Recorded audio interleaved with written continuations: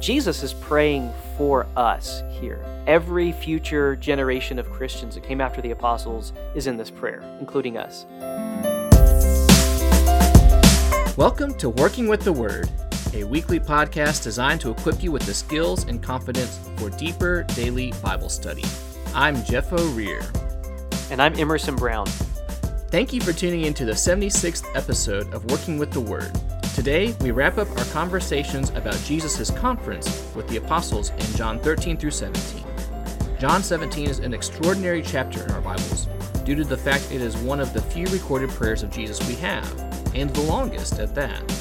We'll get to this amazing prayer in just a moment, but we feel it's important to stress that without the foundation laid in the previous few chapters, this prayer would not make as much sense to us as it does having that information.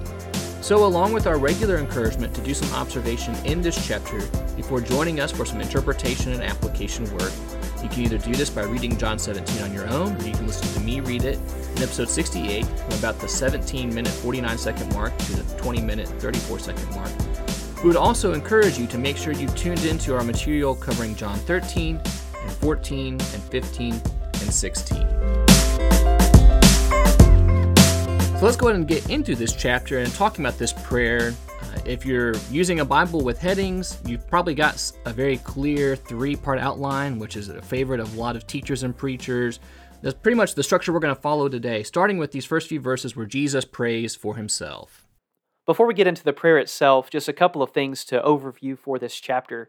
One of the things that I think it's important for us to understand is that Jesus is praying this prayer out loud. He's not praying this silently just to himself, but he is openly praying in the presence of his disciples so that they can hear. And it's very similar to like in chapter 11, verses 41 and 42, when Jesus is praying at Lazarus' tomb, and he prays to the Father out loud so that the bystanders can understand that the Father is doing this and that they're together. In a very similar way, Jesus is praying this prayer out loud. And it's just incredible to imagine hearing Jesus pray this with the emotion and with the expression and the heart and the passion and the devotion to the Father that he would have certainly prayed this. And the other thing to mention is, I think, Jeff, you mentioned this at the beginning, that we like the Christian Standard Bible's paragraph headings. How this is structured and organized is really simple. Jesus prays for himself, verses 1 through 5. Jesus prays for his disciples, 6 through 19. And then Jesus prays for all believers, including us. And so I'm taking the first section here, Jesus praying for himself in verses 1 through 5.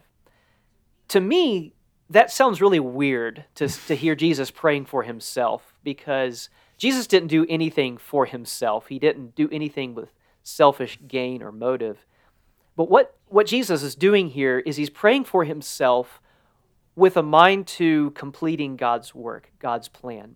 So what is he asking for himself? Well, 2 times in verses 1 and verse 5, he says, glorify me. Glorify your Son, or glorify me. And that kind of bookends the section here. What does he mean by that? I think it's helpful to connect that to some of the things we've already seen in the Gospel of John to help us see. Jesus is not praying that God would just make him look good. Right. Just make me look good in front of everybody else. But number one, he's praying in preparation for his death. Jesus has already made the point in chapter 12 that his hour has come. In chapter 12, verse 27, now my soul is troubled. What should I say? Father, save me from this hour. But that is why I came to this hour. And then he says, Father, glorify your name. And so as he thinks about preparing for his death, him dying is going to glorify the Father.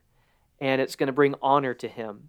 And also in chapter 13, when Jesus hands the morsel to Judas and Judas leaves to go make preparations to betray Jesus, Jesus says, now the Son of Man is glorified, and God is glorified in him. If God is glorified in him, God will also glorify him in himself and will glorify him at once. And so all that to say that Jesus is praying for the Father's glory. He's praying for his own glory as he approaches his death. Now, nothing about the cross looks pretty. It doesn't look good, but it will honor God. And I think that's really what Jesus is trying to focus on here. Praying in preparation for his death, but also praying in preparation for what comes after his death, and specifically his exaltation. And I say that because in verse 5, he says, "Glorify me in your presence with that glory I had with you before the world existed." And I think that is an implication of his deity, that he was with God in the beginning. We read in John chapter 1, verses 1 and 2, "In the beginning was the Word, and the Word was with God." And then in verse 2, again, he says, he was in the beginning with God. And so he's praying that he will be restored to his, I don't know if this is the best way to put it, but he's praying for restoration of his heavenly glory at the Father's side. Again, that's a little bit hard for us to understand. We do need to realize that he never ceased being God. He never gave up his deity. He was fully divine while he was in the flesh. But at the same time, while he was on the earth, he was limited. He didn't have that heavenly glory. He left that. He didn't leave his deity, but he left the Father's side to come to this world. And so he's praying for his exaltation after the cross, that he would be restored to that. So I think the main point we need to take from this is that Jesus is praying for the plan to be completed, that he would finish the work he came to do, that he would see it all the way through, that he would endure the cross, that he would be exalted in heaven as king. And what's interesting is that God answers this prayer. God answers this. He exalts Jesus. In Philippians chapter 2, it talks about how he came to earth. He emptied himself, taking the form of a servant. In verse 8, he humbled himself by becoming obedient to the point of death, even death on a cross. And in verse 9, for this reason God highly exalted him and gave him the name that is above every name. And so God answered this prayer, and through the cross and through the resurrection and through the exaltation, he glorified Jesus, and the Father himself was glorified through this. And so that's what I see in these first 5 verses. But like we mentioned, going from praying for himself, Jesus is praying for, as some versions or some headings will say, his disciples, that being pretty specifically, it seems, talking about the 11 apostles who he's been talking with for the previous few chapters. And this major thought growing through about this idea of protecting them and sanctifying them, and this idea that they are distinct from the world and need to be protected in the work that they're going to do and set apart or sanctified for the work that they do. Jesus is praying here for the work that his apostles will do once he is gone, and how he has told and showed them that he has come from the Father to do the Father's work. And now, or at least very soon, we might say, it's going to be their job to start the Father's work that he has already planned for them. Not that, I almost phrase this as they're continuing Jesus' work, but they're not really continuing in the same thing that, Jesus is fulfilling the law, and they're doing similar things, but they're doing the work that God has expected them to do as part of his plan and all of that. And we see that recorded for us in the book of Acts. We see what the apostles will do in going out and spreading the gospel, a lot of the things that Jesus tells them at the end of Luke or the end of John, the end of Matthew, continue up right there in Acts chapter 1. But as they do this work, Jesus is going to be praying about the fact that they are distinct from the world. A big part of this prayer is the fact that they are distinct from the world, which kind of makes sense, but we've seen that throughout John's teaching, this thought that they're going to be within the world, they're going to be, living in the world, but they're going to be just different and separate from the world. In John chapter 3, verse 18 through 21, we see some of that language. We see that throughout this section here, this thought, like we see maybe in verse 18, as you sent me into the world, I have sent them into the world. Verses before this, we see something like verse 16, they are not of the world, just as I am not of the world. There's this distinction between the apostles, and while they may be going out into the certain field, that they're going to be different from the world. But along with that is this fact that they're going to be needing protection. And so Jesus prays for their protection, that not meaning necessarily that they're going to have a lack of hardships. When you do read the book of Acts, you see that for the apostles. You see that in Acts chapter 4. Some of the apostles are arrested, and they are released from prison. At times later, they're released from prison when they're beaten. But here, they're released from prison, and the church prays together, not for a removal of the difficulty of the persecution. They pray for boldness to continue endure through that. Protection does not mean a lack of hardships in the fact that people will just face physical persecution. Some people are going to die. Stephen dies in Acts chapter 7. James the apostle, the brother of John, dies in Acts chapter 12, verse 1 and 2. This protection seems to be very much focused on the spiritual protection that's talked there in verse 15 of John 17. I'm not praying that you take them out of the world, but that you may protect them from the evil one. In verses before, in verse 12, Jesus says, while I was with them, I was protecting them by your name that you have given me. I guarded them, and not one of them is lost, except the son of destruction, so that the scripture might be fulfilled. Jesus has been protecting his disciples and spending his time with them and keeping them from the evil one. I think we have recorded in one of the other Gospels how he speaks to Peter and says, I've been praying for you that Satan will not sift you like wheat. I'm probably jumping out of the CSB for that quotation because it's been put in some other translation in my mind from that way. But this protection is focused on that spiritual protection besides Judas, who has been lost in order to fulfill the scriptures that's talked about in John chapter 12 or John chapter 13, like we mentioned a little while ago, or kind of a fulfillment of Psalm 41 in verse 9. And so he's praying for their protection, protect them as they're doing this work in the world. The world's going to hate them, protect them especially from the attacks of the evil one.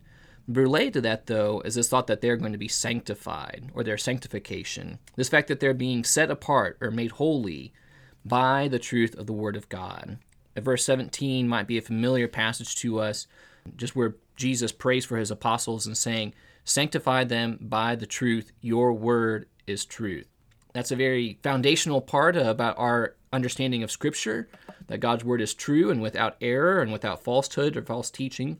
But truth is going to be needed by the apostles and is going to help them to set them apart or sanctify them for the work that they do, not only to combat false teaching as that arises in the days to come, but to show the foundation of the faith believers have in God comes without falsehood, without any type of error or separation within any of that. So Jesus is looking out for his apostles here and the work that they're going to be doing once he leaves.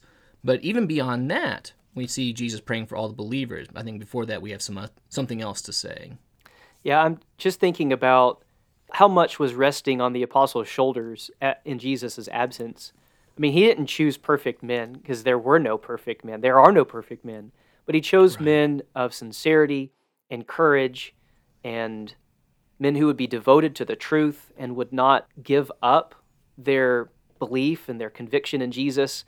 And so that kind of helps us understand the importance of his prayer here. He's praying that these men will complete that work because that's the future of the gospel right there, is these men, his core, I guess. And so just thinking about their protection is really, really important. And so like you mentioned, he doesn't just end the prayer there, but I think it's really neat that in verse 20, beginning there, he prays for all future disciples. In verse 20, I pray not only for these, but also for those who believe in me through their word. And so again, there's that, a lot is resting on their shoulders, because without them, really, you and I wouldn't be here. We wouldn't be reading these words. We wouldn't even have a belief in Jesus because so much rests on them. Right. And so Jesus is praying for us here. That, again, that's just, for me, that's a mind-boggling thing, that every future generation of Christians that came after the apostles is in this prayer, including us, almost 2,000 years later. And specifically, he's praying two things for us. In verses 20 to 23, he's praying that we may be one. In my Bible here, I've underlined that word one. It's found 4 times here. In verse 20, may they all be one. That's just only one of those times. Jesus is praying for unity here. And there's another phrase that keeps coming up. In me, in you, in us. In verse 21 also, may they all be one as you, Father, are in me and I am in you. May they also be in us. Kind of this more, tongue-twistery kind of stuff that Jesus has been using in this section. I think those phrases convey this idea of relationship, unity and relationship. And so kind of taking those two ideas together, Jesus is praying that we as Christians today will have a unified relationship in Christ. Just like Jesus and the Father have a unified relationship together as one. Jesus bases his plea for unity on the fact that he and the Father are one. And this is one of those places where I think we can go to and see that the teaching of, if we wanted to use the word Trinity or the idea of a triune God, that this is important. Mm-hmm. A lot of times when we talk about the Trinity, we kind of talk about it as if it's just some theological thing that doesn't really matter. Certainly we can't fully wrap our minds around it, but I think it has some really practical implications. If the Father and the Son are unified in heart and purpose and mind, being one God but separate in persons, that has profound implications for our relationships as Christians together. I think that's what Jesus is saying. And I don't plan on talking about the Trinity anymore here. Yeah. If you have something to jump in here and say about the Trinity, you can, but it's a really practical thing he's talking about here. Unity in relationship. Right. And this unity is seen in two ways. First of all, it's seen in the unity that we have in the truth of the gospel. In verse 17, again, you mentioned this, sanctify them by the truth. Your word is truth. The thing that's going to set Christians and these disciples apart from anybody else is their commitment to Jesus' truth and the gospel. That's the boundary that separates them from everyone else. Mm-hmm. And we see that in the early church. We see that in Paul's letters. I'm thinking of Ephesians chapter 4, verses 4 through 6, where several ones are mentioned. There is one God. There is one Lord. There is one baptism. There is one faith. Doctrine matters because it's what sets us apart. It's what serves as the foundation for our unity. And so that unity can be only expressed in unity of belief, unity of doctrine. And so that's one way, but that's not the only way. We can't emphasize that only to the exclusion of something else Jesus has emphasized very often in this section, that unity is seen in serving one another in love. I mean, if we haven't emphasized that enough in chapters 13 through 17 or 16, we haven't done our job well. Yeah. Because Jesus has constantly told the disciples, you guys need to love each other. Love each other to the extent that I've loved you. Wash each other's feet. Lay down your life for each other. Love each other as I have loved you. And so just like doctrine matters, our relationships matter. And if we're not serving each other as we ought to, then we're not fulfilling this unified relationship in Christ. And so jumping to just a point of application for us, as we think about Jesus' prayer for us today to be unified, are we fulfilling that desire? Are we fulfilling what Jesus wants in our local churches? Are we contributing to fracture and division, either by false teaching or by contention and envy and strife? I mean, we've seen some of that the last couple of years through COVID, deciding how we're going to work through that. But just not just COVID, but the last couple of thousands of years, there has been division and fracture and contention within Christianity. Right. And it should not be that way. That's not Jesus' desire. So is his desire our desire? Are we seeking to discern and obey the truth together? Are we seeking unity through love as Christ wants? That's what Jesus wants for us here in this prayer. And so he's praying for unity. And then there's a second thing, beginning in verse 24. Verse 20, just putting it in Jesus' words. He prays, Father, I want those you have given me to be with me where I am. Jesus prays that we would be with him forever. And not just his apostles here, but us today, that we would be with him. And again, that's incredible to see that that's on his mind before he goes to the cross, because ultimately that's what he accomplished on the cross. That's what he made possible on the cross. He paid the penalty for our sin so we can be reconciled with him. And not just reconciled here on earth, but in heaven. We could be with him eternally in perfect fellowship. And so he prays that we would be with him so that they will see my glory, which you have given me because you loved me before the world's foundation.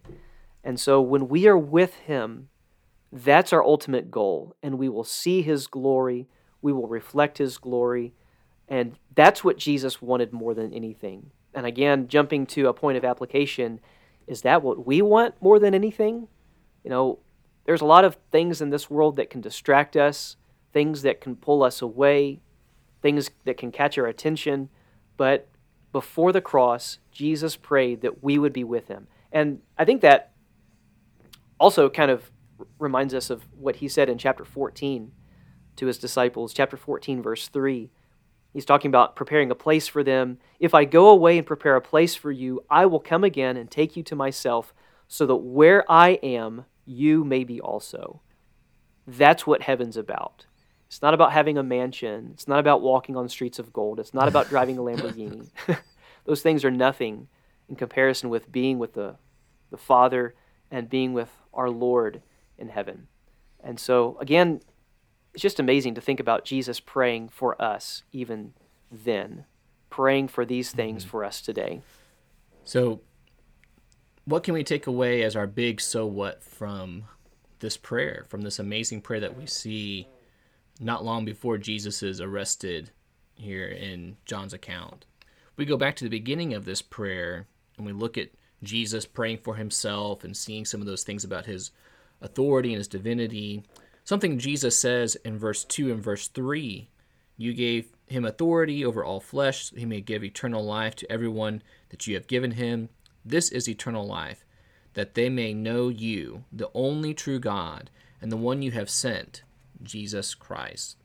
The fact that they would come to know God and to know Jesus, that's really the foundation of what we look for in finding eternal life, is that we would come to know God and really be with him. I think that when we were making notes for this episode, it reminded us of Mark Roberts' illustration that he used when we had him on a while ago to talk about daily Bible reading and reading our Bibles to know God. And he used that illustration of, I might know someone through, a baseball card about them, but I don't actually know that guy. I might know God through pages of my Bible, but I don't actually know him.